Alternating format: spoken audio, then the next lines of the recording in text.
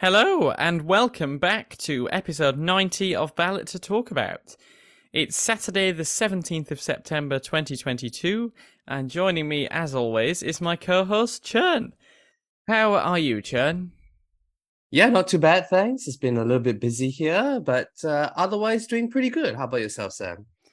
Yeah, no, doing very well. I think I've just about caught up on sleep after joining The Q, the Mm. single greatest British conception I have seen in my lifetime. It's just the most fascinating thing. But yeah. And I also noted an appearance on Sky News as well. So ITV just left for you then. Yes, I was mere meters away from Kay Burley on Thursday morning. But yeah, no, it was surreal. I have to say, being 8 hours ahead of you is also advantageous over this week because you're not you're one of my few other more than one person that I know have joined the queue.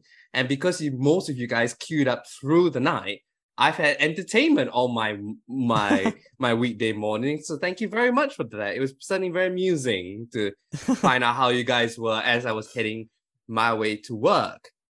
But anyway, Sam, this week we're back to the Balkans area, isn't it? To cover what has been quite a series of turbulent political events, isn't it? Yeah, so I mean, today we'll be discussing two countries, one that has just had an election and one that is just about to have an election. So we had the general election in Sweden conclude last weekend, and we'll be dissecting the nail-biter of a contest that was the Swedish general election. And later on in the episode, we'll be focusing on Latvia, upcoming elections in Latvia, which quite possibly has seen one of the largest political impacts from the Russia-Ukraine conflict outside of the two countries itself, being situated right next to it. So we'll be diving into that upcoming parliamentary elections and the potential ramifications of that proximity later on. But first, Churn, it was quite a photo finish in Sweden, wasn't it? Well, to say that it was a full finish was exactly like what we saw in the election 4 years ago. However, it is a different outcome. And the conclusion was that Swedish Prime Minister Magdalena Andersson, and you told me this whilst you were on the queue on Thursday, has announced her resignation as Prime Minister, acknowledging that the group of parties supporting her and the Social Democrats will not have a majority in the next parliament. The centre-left coalition will have 173 seats, and Magdalena Andersson has resigned as Prime Minister despite the fact the Social Democrats themselves will head into the next parliament with more seats than they had last time round. They have 107 seats plus 7, with a 2% increase in their share of the vote, bringing it up to about 30%. The Green Party also saw its number of seats increases to 18 seats plus 2, but it was the other junior coalition partners, being the Left Party with 24 seats and the Centre Party with also 24 seats, which lost 4 and 7 seats respectively. On the other side, they were replaced by a coalition of centre-right parties, which will be likely to be led by moderate party leader Ulf Kristersson, who is likely to be Sweden's next prime minister. This is despite the fact that his party lost 2 seats to 68 seats and have only secured 19.1% of the vote, down 1%. They're, in fact, their lowest vote share since 2002.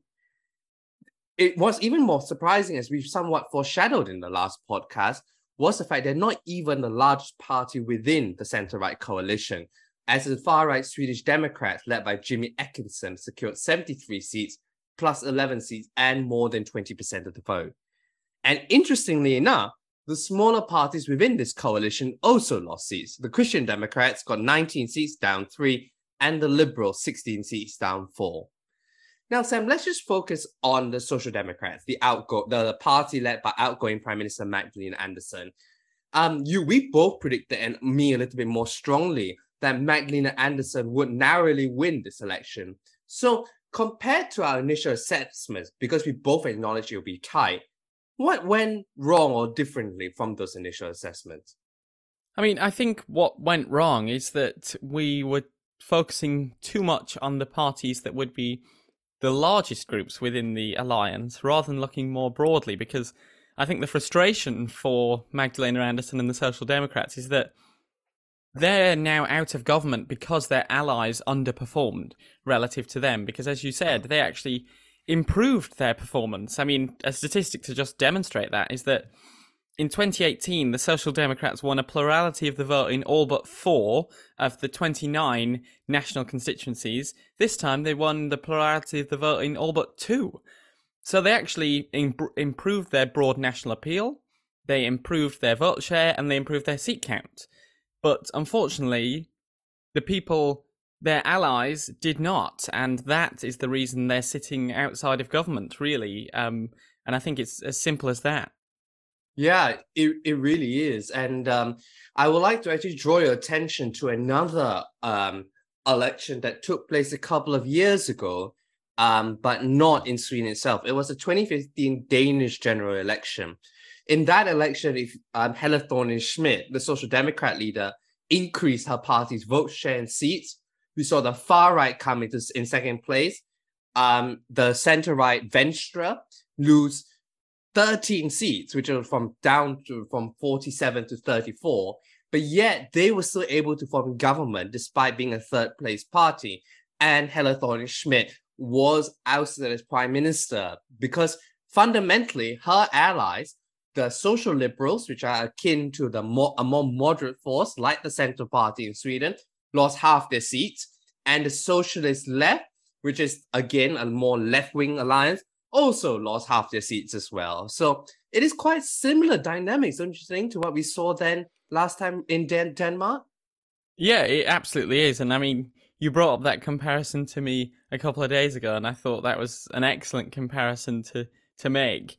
I think the one thing to add as an asterisk to this is that obviously we're saying that the Allies underperformed, but what we're not entirely sure of is what was going on under the surface with vote transfers, because it could well be that the vote share from the Allies that they lost actually went in the direction of the Social Democrats to prop up Magdalena Andersson, and actually what you saw is the Social Democrat vote going elsewhere that was the main reason for the defeat. And that's something we won't really ever be able to find out. But I mean, certainly looking at the headline numbers, that's the conclusion you would draw. I think that is a very and I think that could be seen in particular with blue collar workers, actually, because what we actually saw is, don't forget, this took place in an election in which the Social Democrats increased their overall vote share, but the share of the vote among blue collar workers fell from 34% in 2018 to 32% in this last election. So again, it shows you that there was a shift away amongst the blue-collar base, not dissimilar to what many center-left social democratic parties have been suffering elsewhere in Europe over the last 10 years. And where did that vote go, people might ask? Well, unsurprisingly, that went to the Swedish Democrats, which increased its vote share amongst blue-collar workers from 24% to 29%. And so that's a 5-point increase. And I think that was, unfortunately, one of the death nails for Magdalena Andersson, was that her alliance lost some, particularly among the blue-collar base, and it did not go to parties that would naturally support her. It went to parties that, unfortunately, were supporting the center-right candidate. Mm-hmm. I mean, looking at this election, obviously, now we have the Social Democrats outside of government. We don't know what Magdalena Andersson's future as leader of the Social Democrats will be yet. We don't have clarity on that. But what is next for the party now they're outside of government in an election that actually they did reasonably well in? Yeah, this is really interesting indeed. Helle Thorning-Schmidt, if we use the Danish example, soon resigned as prime minister, but she had 4 years and had been party leader since 2006. By the time of the 2015 election, she had spent quite a long period of time in the party leadership. You know, I wonder if Magdalena Andersson, she unfortunately will enter the history books for the as one of Sweden's shortest serving prime ministers. Yes, it would take time to form a government, but currently you have to look back to the late 1970s for Ola Ullsten to serve less than a year in office. And before that, to the 1930s to find the next shortest serving Swedish prime minister. So I reckon that there is a possibility that she could decide to stay on as party leader. But then again, staying on in party leader is very different when you're prime minister compared to your leader opposition. It requires two different skill sets. And I think the Social Democrats will see how she's performing. I think there's a lot of goodwill generated towards her in the short term because she increased the party's vote share. But I think how she performs as opposition leader will really determine whether she can survive in the next 4 years or so. But I suppose the possibility for the party to discard her might be similar to what, as we discussed last time, why the moderate party did not discard Ulf Christensen despite him performing worse. This is slightly different because she was not given a long enough time frame. Maybe she might be given it this time around, considering the fact that only 2 seats are needed to change a government. That is a very small margin for error, isn't it? Yeah, and I think there's some other things to look at here. Just building on what you just said, I think all is not lost because, as you said, she did increase the seat count and vote share, and we're now likely entering a period where a centre-right prime minister will be propped up by a far-right nationalist political party. And sometimes those kind of environments really benefit an opposition, a sizable opposition, we will say as well, because the Social Democrats are going to be by far the single largest party within the Swedish parliament once it reconvenes and the new government's installed. And that could be quite a favourable position if you end up with a government that is quite fractious, because, as I'm sure we'll come on to talk about later, it's going to be quite a feat to try and put together this right-wing government. We're all assuming it's going to happen, and it's incredibly likely that Ulf Kristersson will be Prime Minister, but that's not to say that it will be a very easy relationship, and having a position of strength, a relative strength for the Social Democrats will be favourable position. I think one of the most alarming things, if I'm looking forward as a Social Democrat, is actually the exit poll data on age, because it took me by surprise. I'm sure it would take Magdalena Andersson by surprise, is that amongst 65 plus, there was a 21-point lead over the Swedish Democrats for the Social Democrats. So that's a good position to be in. Amongst 18 to 21-year-olds, the youngest voters, the moderates led the way on 26%, the Swedish Democrats were second in 22%, and the Social Democrats were all the way down in third on 20%. And those kind of statistics I would find quite concerning, because when you couple that with their significant losses amongst blue-collar workers, you have an environment where potentially your voter pool is actually shrinking, and that could be an alarming thing moving forward. So yes, they're in a favourable position going into opposition, but they do have to be careful that I think their narrative is going to have to slightly change, because otherwise their voter pool is going to start evaporating, and it could be quite quickly. Yeah, and like with blue collar workers, their share fell among this age group compared to last time round as well. So I think that's something to note as well, is that and in fact, what I find more fascinating is that amongst the 18 to 21-year-olds, look at the Swedish Democrat vote. It went from 12% in 2018 to 22% in this election. So that's a huge increase amongst a cohort that not necessarily are so, if they are socially liberal, could, necessarily see themselves as natural voters for the far right. And I think it shows you the success of the Swedish Democrats in tapping onto a frustration with the general population about potentially cost of living, unemployment potentially, and manifesting itself in immigration policies that has appealed to this generation of voters. So I think that could be something to watch as well. But throughout the last 4 years, what we saw, Sam, was that the Social Democrats were really struggling to marry the policy positions of the left party and the policy positions of the center party. They were ideologically opposed on a wide range of issues. Now, this provided a lot of cannon fodder for the right to talk about government disunity. But let's be frank, the center-right is going to face the same problem now, isn't it? With the Liberals on one side and the Swedish Democrats. And the Liberals have already said quite clearly that it pertains to potentially difficult negotiations ahead that they do not want to be in a government with the Swedish Democrats, isn't it? Yeah, I think, as we said, we're expecting a centre-right government here, but what it looks like, I think, remains very, very unclear, because beyond Magdalena Andersson, the priority order for people being told they can try to form a government, the first one would be the Swedish Democrats, which is going to fail, because the Liberal Party will not be part of it, and I would be very surprised if the moderates would even be part of a Swedish Democrat-led government. So then we fall to Ulf Kristersson.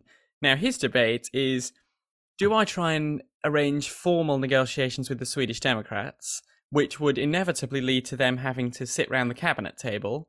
But if I do that, I probably won't be able to count on the support of the Liberals, who, yes, are going to be the smallest party in this parliament, but are absolutely vital to you being able to build majorities for legislation. So, therefore, the most likely outcome you would assume is moderate Christian Democrat Liberal coalition, tacitly supported from the outside by the Swedish Democrats. But then you think, why would the Swedish Democrats accept that? Because they're the largest party, and they would sit outside of the government. And for what kind of gains? Because you wouldn't think that Ulf Kristersson would pursue many Swedish Democrat policy positions, because the Liberals have said they're not going to support that, so you wouldn't be able to build a majority. So I feel like you're caught in an endless loop of negotiations with either side, and all that might really happen here is that you sort of are left with a bit of a status quo where nothing really happens, because you can't pass anything even remotely controversial. Yeah, and don't forget, in 2018, the Liberals joined the Social Democrat government led by then Prime Minister Stefan Löfven. And like I said, the margin for error is so small that if one or two deputies feel that the Liberals have given too much away to the far-right Swedish Democrats, and the Liberals did spend a lot of the last 4 years having sort of an existential crisis in terms of what is their identity and whether we should cooperate with the Swedish Democrats or try and form or be a party in the center that were willing to work with anyone that opposes the Swedish Democrats. I think it only takes one or two members within that to upset the delicate balance and for it to fall apart as well. But then again, I think you've seen in the media that the main narrative seems to be about how the Swedish Democrats are going to be the kingmakers for the first time, the far right. But really, I think the key party to keep an eye on is the Liberal Party for that exact reason, because they may be a small group of just 16 seats, but that 16 seats could be vital if they choose to go in the other direction. Exactly. I couldn't have talked about it better themselves. I just think that, and don't forget, the party lost seats again and spent most of the last term below the 4% threshold that we saw. So I just wonder if they spend another period in the next years under the 4% threshold, tacitly supporting a government that has given some policies, particularly on immigration, to the far right, how one or two members might vote, could be the million-dollar question in Swedish politics, and potentially the opportunity for Magdalena Andersson to say, look, if you support me, I can still be, prime minister, and you can therefore elect a government that is not so associated with the Swedish Democrats. But I think as well, Sam, it's not only the Liberals that have much to lose, but the Swedish Democrats themselves have much to lose, because we have seen occasions where the far right have gone into government, like Finland in 2015 and under Erna Solberg in Norway, but they have lost seats in those elections afterwards. And in Denmark, where the far right, as I say, in 2015 came second, but yet chose to sit outside the coalition and to allow a third party to become prime minister in Lars Løkke Rasmussen. What we saw in 2019 was the Social Democrats in Denmark come to power, the far right saw its vote halved, and the Prime Minister, Lars Løkke Rasmussen, was the biggest winner, although there was a change in government. So there are risks in the far right too, isn't it? Yeah, absolutely. And that'll be yet another thing we're keeping an eye on here. I think it's fascinating just how many dynamics there are to these election results, because if you look at the headline results, the change in numbers for each alliance are actually very small. I mean, the vote share shifts hover around 1 to 2% in either direction for each individual party. And yet the whole dynamics of the political system have shifted, despite the fact that the actual net change in seats for each alliance is 2. Yeah, absolutely. And it shows you that every vote counts. And I think one more thing that I would like to point out before we end the Swedish component, and potentially I'll get you something to comment on, is we saw a somewhat consolidation of the party system in Sweden, isn't it? Because on the right, the Christian Democrats and Liberals lost seats. And on the left, the Left Party and Centre Party both lost seats. And we do note that Annie Lööf, the leader of the Centre Party, has resigned as party leader. There's already tensions in the Centre Party about opting with the Social Democrats because of the category, Annie Lööf category refused to work with the Swedish Democrats. So potentially an opportunity there for Ulf Kristersson to try and take out the Centre Party and recreate the alliance we saw which governed Sweden in 2006 and 2015. So, Sam, your comments on potentially the consolidation of the party system, and also I'm curious as well to get your thoughts on the Green Party's performance, because they were the only small party that increased its number of votes and seats in the House. So that's pretty impressive, isn't it? Yeah, I mean, I think you're very right on the consolidation. That's what I was kind of alluding to earlier, where I suggested that potentially the Social Democrats can't be too disappointed at their allies, because maybe a lot of the ally vote fell into the Social Democrats itself anyway. So even if the allies had performed in a similar way to they performed last time, you wouldn't see the kind of increases that the Social Democrats had.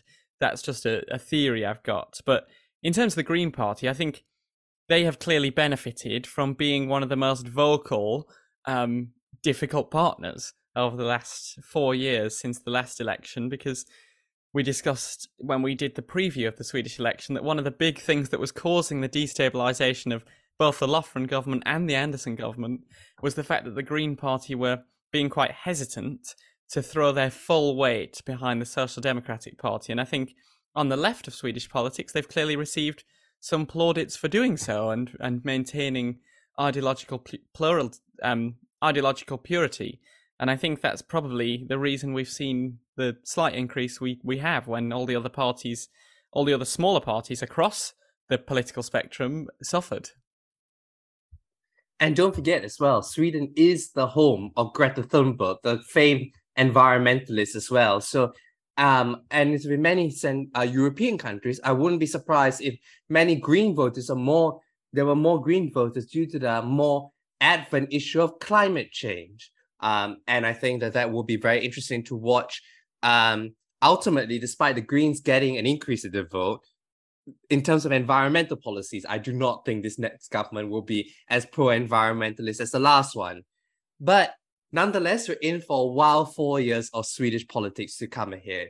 In some ways, this election has produced winners and losers of the same party. The Social Democrats might celebrate increasing their share of the vote, but they're out of government. The far right might celebrate their fantastic gains, but the reality is they may not get their policies through, particularly if Ulf Kristersson decides to deviate to the center and try and attract the center party to shore up his government. And we're seeing the risk of the far right in terms of falling vote shares in the next election if it gets too close to government. The moderate party lost vote share, but yet still could be producing the next prime minister. This election seems to be an odd one where it's produced winners and losers within the same party. So Swedish politics over the next 4 years will certainly not be dull.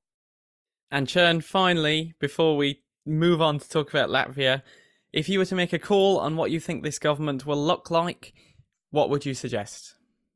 So I think what we will see is I'm going to differ slightly from you, where you said that the moderate party prime minister, and Christian Democrats and Liberals in government, and the Swedish Democrats will be supporting from the outside.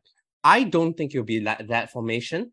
I think it will be a formation of the moderate party and the Christian Democrats, but I do not think the Liberals, considering their delicate situation of potentially needing to oppose it or be more vocal, particularly if the government published passes policies that were clearly advent of the far-right Swedish Democrats and need for them to be vocal, I think they will sit outside, particularly as they know that it will be a fractious party and they need to unite it. I think that they will have to sit outside. So it will be a moderate and Christian Democrat-led government with the Swedish Democrats and Liberals outside it. I expect the Swedish Democrats and the Liberals, if they were smart, to probably abstain in the vote of confidence in Ulf Christensen. Because remember, you need to get a majority voting against it, which is how Magdalena Andersson became prime minister last time around.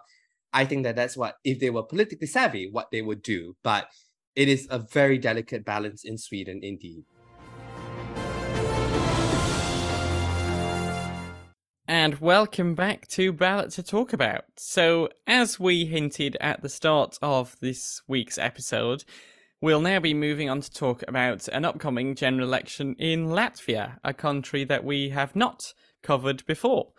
So, in a couple of weeks' time, they'll be going to elect the 100 members of the Saeima, who are elected via 5 multi-member open list proportional member constituencies. And each constituency, depending on population, ranges from about 12 to 36 seats. Currently, they have a 5-party minority government led by New Unity, with coalition partners the Conservatives, the Development for Alliance, National Alliance, and the Who Owns the State party, although the latter party has actually since left the government in 2021 and has all but disintegrated as a political institution, which is one of the things we'll be talking about as we preview this election. So, Chern, first, let's roll back to 2018, the last time they held an election, because we have a very curious situation in Latvia where the current Prime Minister, Artūrs Kariņš, actually hails from not just the smallest party in the coalition, but also the smallest party in the entire Latvian parliament. So, 1, how did we get there? And 2, do you think that's an advantageous position? Well, not only did they are the smallest party, but in the 2018 election, they performed abysmally. There was no other word for it. They only have 8 seats in the parliament in 2018, down 15 from, so they bought more than half the number of seats in the last election.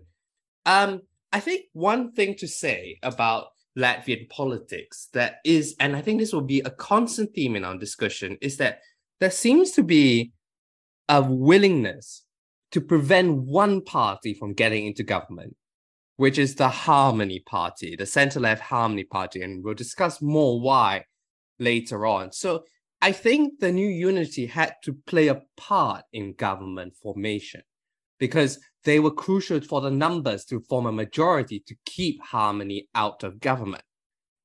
And what I can see in Latvian politics, and if I rewind to the last few elections, is the fact that the composition of parties that make it in and out of parliament changes rapidly. And it's clear to me that there's quite a high disillusionment with Latvian politics. I think it can be also seen the fact that turnout is traditionally quite low in Latvia. In the last election, it was 54%. And leading or being the face of a government that is traditionally unpopular with the people, I think presents the parties with a lot of risk. And so therefore, I wonder if parties could be reluctant to put themselves as prime minister because they know they will bear the brunt of the people's frustrations with the government and therefore might, see their position in the last election completely disintegrate by the time of the next election. So I think, to recap, the wanting to prevent Harmony from forming a government, 2, the fact that it would necessitate New Unity's involvement, and 2, the fact that the general disillusionment with Latvian politics has meant that many bigger parties could be reluctant to become prime minister and more wanting to maintain their power influence over many elections to come, has meant that New Unity, despite being the smallest party, has been able to become the new Arthur Kruger's could become prime minister. And Sam, I've got this amazing statistic to you. Do you know how long is the longest serving Latvian prime minister? I actually don't know the answer to that question, no. So the longest serving Latvian prime minister is serve just so if you ignore an authoritarian figure who governed most of Latvia in the 30s and 40s, the longest serving prime minister of Latvia only served just over 4 years throughout the entire of Latvia's political history. I mean, that is an astonishing statistic, in my opinion.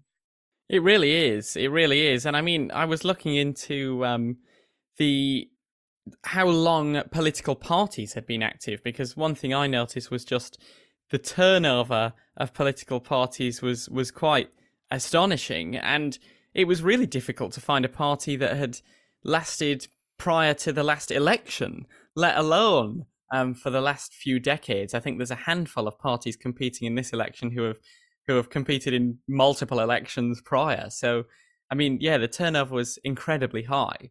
And I think the reasons you gave for how they ended up in this position with the smallest party in parliament providing the prime minister, the specifics of what went on after 2018 were I found quite difficult to follow, because there were that many people invited to form a government. You started with the Conservatives. They attempted, but they wanted to exclude the Green Party, which actually numerically was not really possible. And other parties wanted to include the Greens. So then that attempt failed. And then they turned to the Who Owns the State Party, who actually did better than the Conservatives. They wanted to include the Greens, but then the Conservatives didn't want to get involved because it included the Greens. And then we ended up with a coalition led by the smallest party, because it was the only way to get everybody around the table who was necessary, including Development 4, and excluding the Greens. So this is where we've ended up. And what's happened? You're now looking ahead to an election in 2 weeks' time where the New Unity Party, who were the smallest party and provided the Prime Minister in 2018, are looking set to be the largest party by quite a distance in this election. And the party that everyone was trying to exclude, the Greens, are looking set to probably double their representation in Parliament. So that's the reality we have, combined with the fact that 2 of the 5 parties who formed the government 4 years ago might not even have seats in the Parliament at all in a few weeks' time. So the turnover is incredible, really. I don't know about you, Sam, but one of the things when I started this podcast that I didn't appreciate was the fact that we've always been taught in our political science that the leader of the largest party in a coalition government would form the prime minister.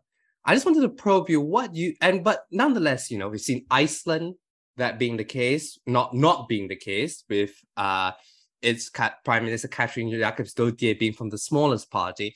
Latvia seems to be a similar example as well.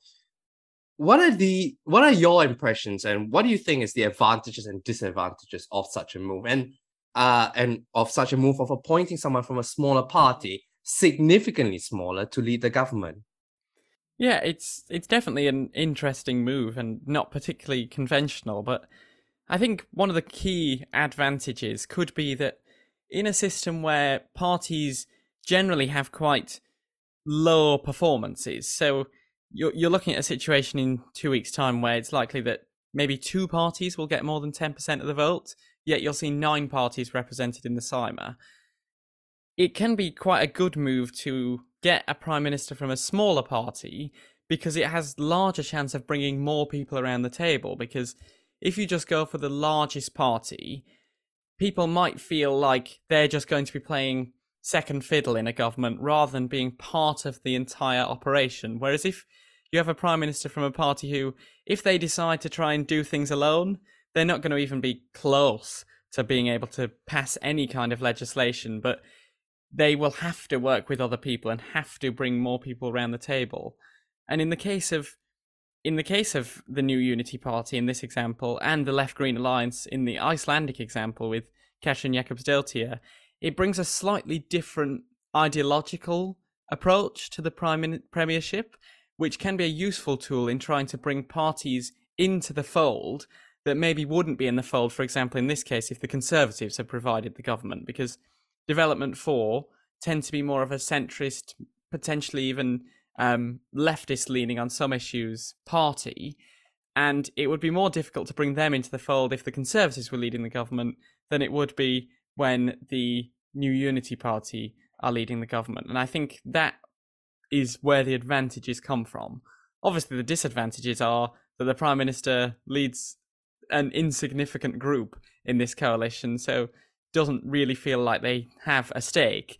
And equally, the mandate they've received from the general populace is also insignificant. So if you try and put your party's stamp on legislation, people just won't buy that because you haven't received a significant number of votes to do that.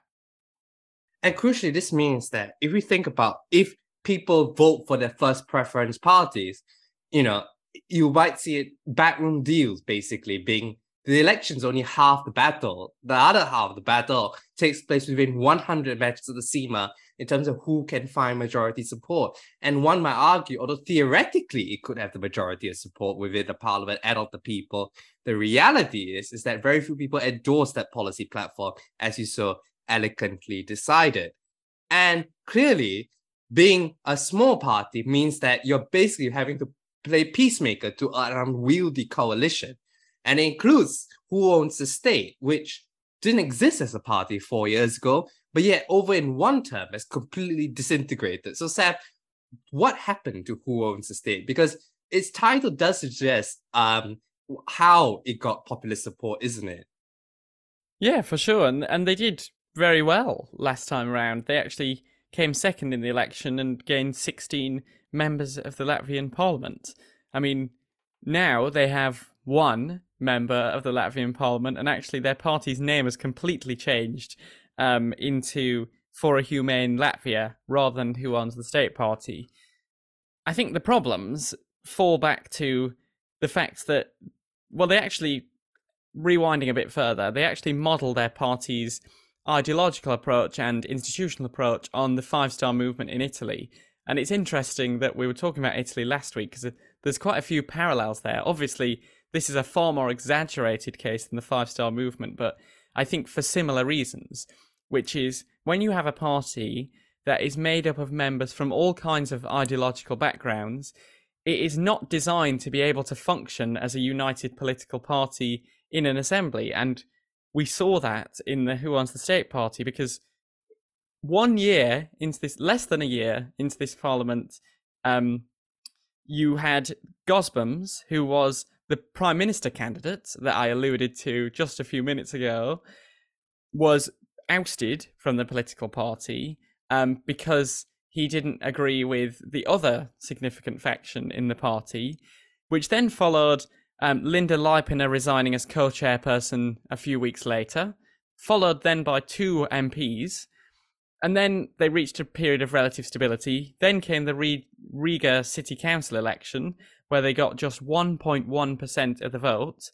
Following that, they voted to remove the chairman, Atis Zakatistovs, from the party entirely, not just from his position. They kicked him out of the entire party, and then voted to rename the group. Then, one of their few cabinet ministers, the Minister for Economics, Yanis Wittenbergs, left the party to join the National Alliance. They then had a vote on whether they should continue to endorse him maintaining his cabinet position within the party. It was a 50-50 split, and because 50% voted against and he didn't remain, they left the party completely. So then you ended up with 4 MPs, and since then 3 more of them have opted to leave the party entirely and sit as independents, to the point where now you have a 1-person bloc representing what used to be a 16-person bloc, and all of that happened within a 4-year period, which is completely startling, really. I mean, in many other countries, they will cover multiple terms, not just what will happen in a single term. So that's an astonishing story. And it does show to me, some of these non-established parties, the sudden rise and dramatic fall of these parties, is very akin to what the Five Star Movement, as we were talking about last week. But that obviously with a party with much bigger, with more seats, the percentage gain and loss of a party is significantly less in terms of its members of parliament. But that's a very good summary of what has been an astonishing 4 years in Latvian politics. Let's focus on move away from the government and talk about what are potentially some of the more established political parties. And I will include New Unity in this ticket because it has been part of every single government since 2010 and was probably a coalition of three parties: the New Era, Civic Union, and the Society for Political Change. And why I said is that the formation of it was, as I mentioned earlier, partly because it wanted to oppose the left-wing Harmony Center. And let's talk about Harmony Center, because I think despite not being government, a lot of the political fault lines lies around Harmony Center, which is a center-left political party that is not only ideologically different from many of the center and center-right politics that define Latvia, but also crucially geopolitically different in the sense that it draws a lot of its support from Russian minority interests. And their failure is that to find partners is extraordinary. They topped the poll in every single election since 2011, and there have been 3 elections that took place in that time. So, Sam, I wanted to ask, is it, do you think, just been the fact that it is a different party ideology? There have been geopolitical differences, which obviously in a country that was formerly part of the Soviet Union and has very much tried to look very much to Europe over the last 20 years. The reason why there is no lack of representation from the left more generally, because any representation from the left would be associated not only with Russian interests, but also communists and what happened to them when Latvia was under the Soviet Union. Yeah, I think you're absolutely right. I was reading an article about this where they were talking about how up until quite recently, Latvian politics had been dominated by ethnic and cultural divisions rather than pure ideological positions, which is why, from someone who is used to viewing a party system through an ideological lens, this party system seems really unusual, because you have the Russian minority party as the quote-unquote Social Democratic Party. This is going on the 2018 results. And then every other party is of the centre or centre-right, which that kind of imbalance is not something that is typical in a political system, but it makes much more sense when you understand it through a cultural and ethnic lens, because it's much more focused around what language people speak, where in the country they're from, and what their heritage is, rather than ideological perspectives. But interestingly, moving into this election, we are seeing a bit more of an ideological divide emerge, because we now have 2 more players on the left of Latvian politics. One is the Progressive Party, which are projected to do pretty well in this election, and another one is yet another Russian minority party, which is called the For Stability Party, and they're about to make another impression on more towards the centre, but of a different ideological position, yet still representing that cultural minority. But historically, yeah, I think definitely it's to do with that legacy of the Soviet Union, because there were actually, when Latvia first started holding free and fair elections, there were 3 parties called the Social Democratic Party. 3. One has now become the Harmony Alliance, the Russian minority party. One was the remnants of the Soviet communists, and one was the Social Democratic Workers' Party, which has since merged into what is now the socially conservative Green and Farmers Union, which we now know to be the party that they were trying to exclude in the 2018 government negotiations. So when one of those is a Russian minority and one is the legacy of the Soviet communists, you can understand why the more Latvian-speaking elements of the country were hesitant about supporting parties of the left, when 2/3 of the leftist tradition actually had very Russian-centric pasts.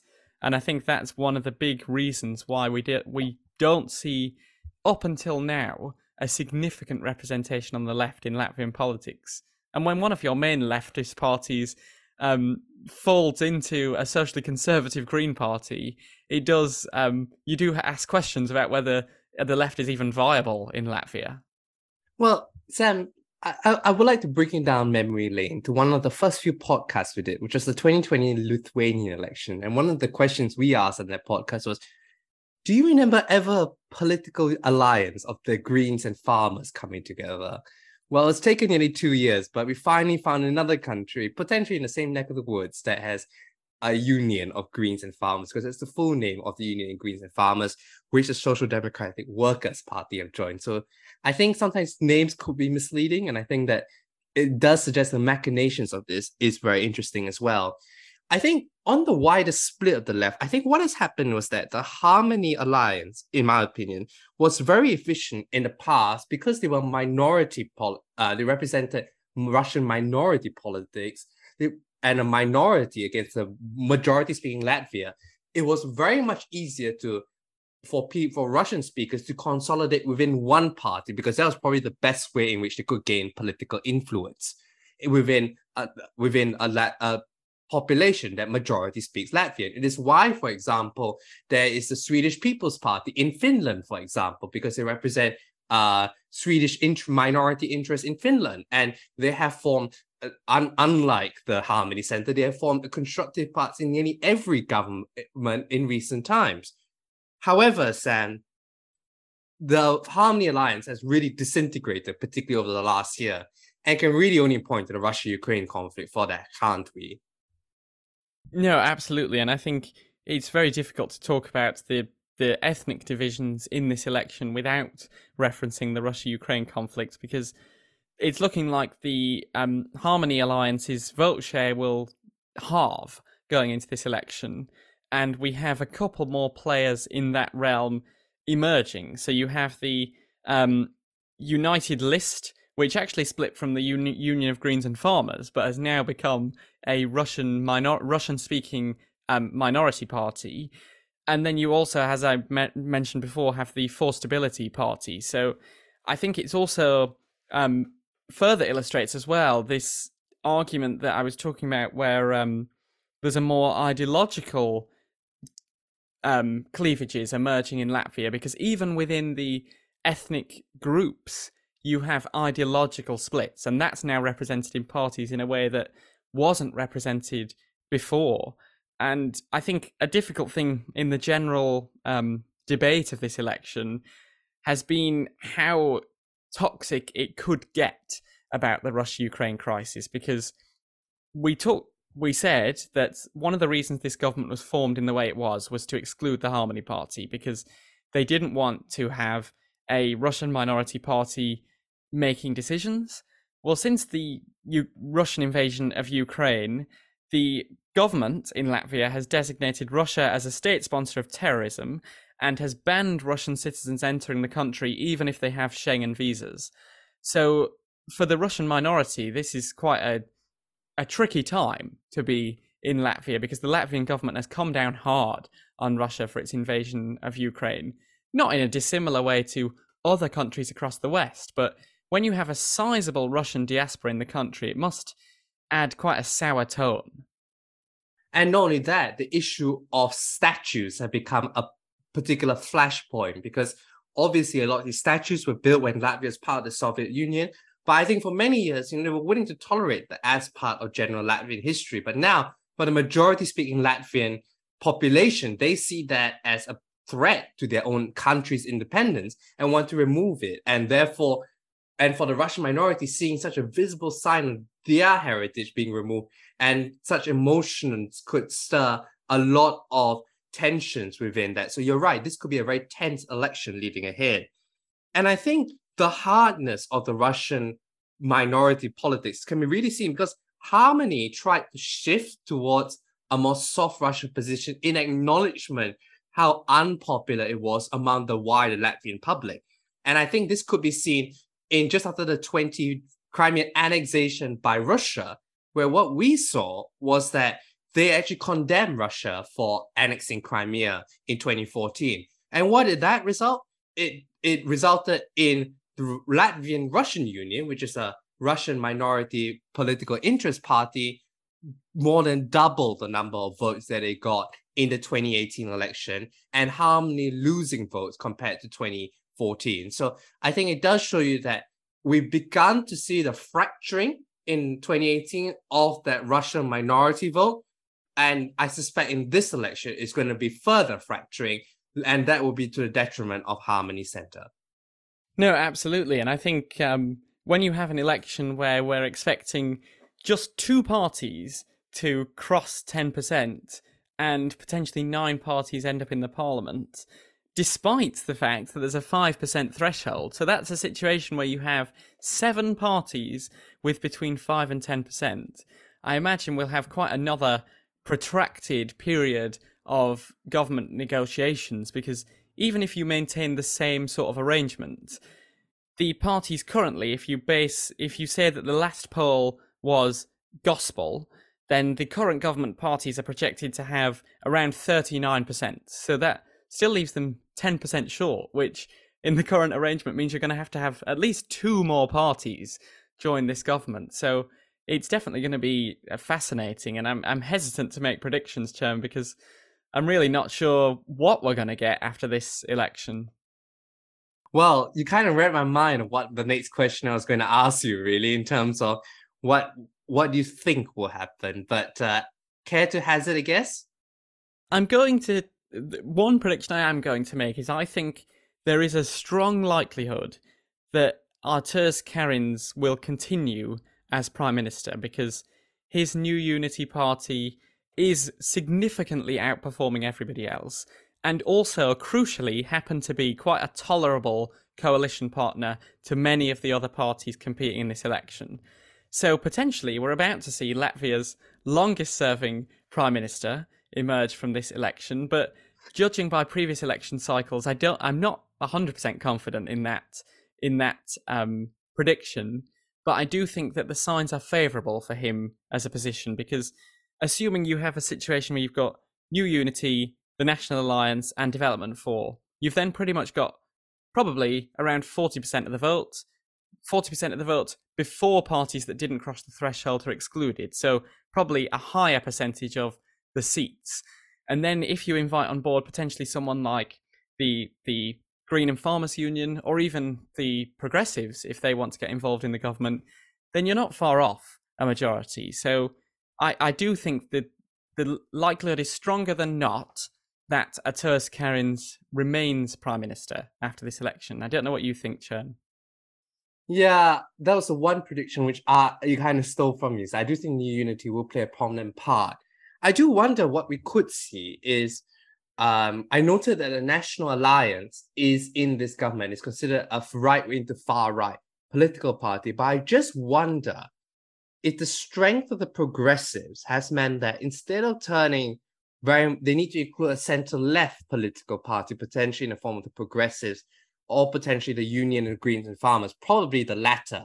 And how they square that circle could be very contagious, to say the least. And I think that what we can be certain is that I think we could be in for quite a long period of government negotiations in this election, which I'm sure in a country in which has long expressed, as I said at the top when we opened the Latvian section, a lot of discontent with political parties, given how often they throw their parties out, even though they were in government less than 4 years ago, I think does make this upcoming set of negotiation, despite the stability that it could result in several parties remaining in coalition, it could be some quite interesting times ahead. So I suppose in both Sweden and Latvia, post-election could be very much more interesting than pre-election, isn't it?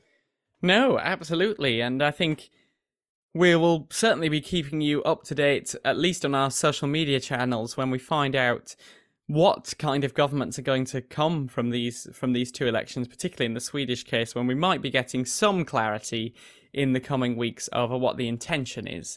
But for sure, we'll be keeping an eye on the Latvian election results and just seeing which parties manage to cross the threshold, because that could be the key for a lot of parties, which is a bizarre thing to think about, because usually we think about the threshold as being incredibly low, whereas in Latvia's case, it's about average. So let's wait and see what happens. But for now, that is it for the latest episode of Ballot to Talk About. Do join us again next week when when we will be previewing upcoming elections in both Brazil and the state election in Quebec in Canada. You can follow us on Twitter, Instagram, and Facebook at @ballot_talk. And please do leave us a rating or review, or simply tell your friends about us. My name is Sam, and until next time, we will speak to you soon.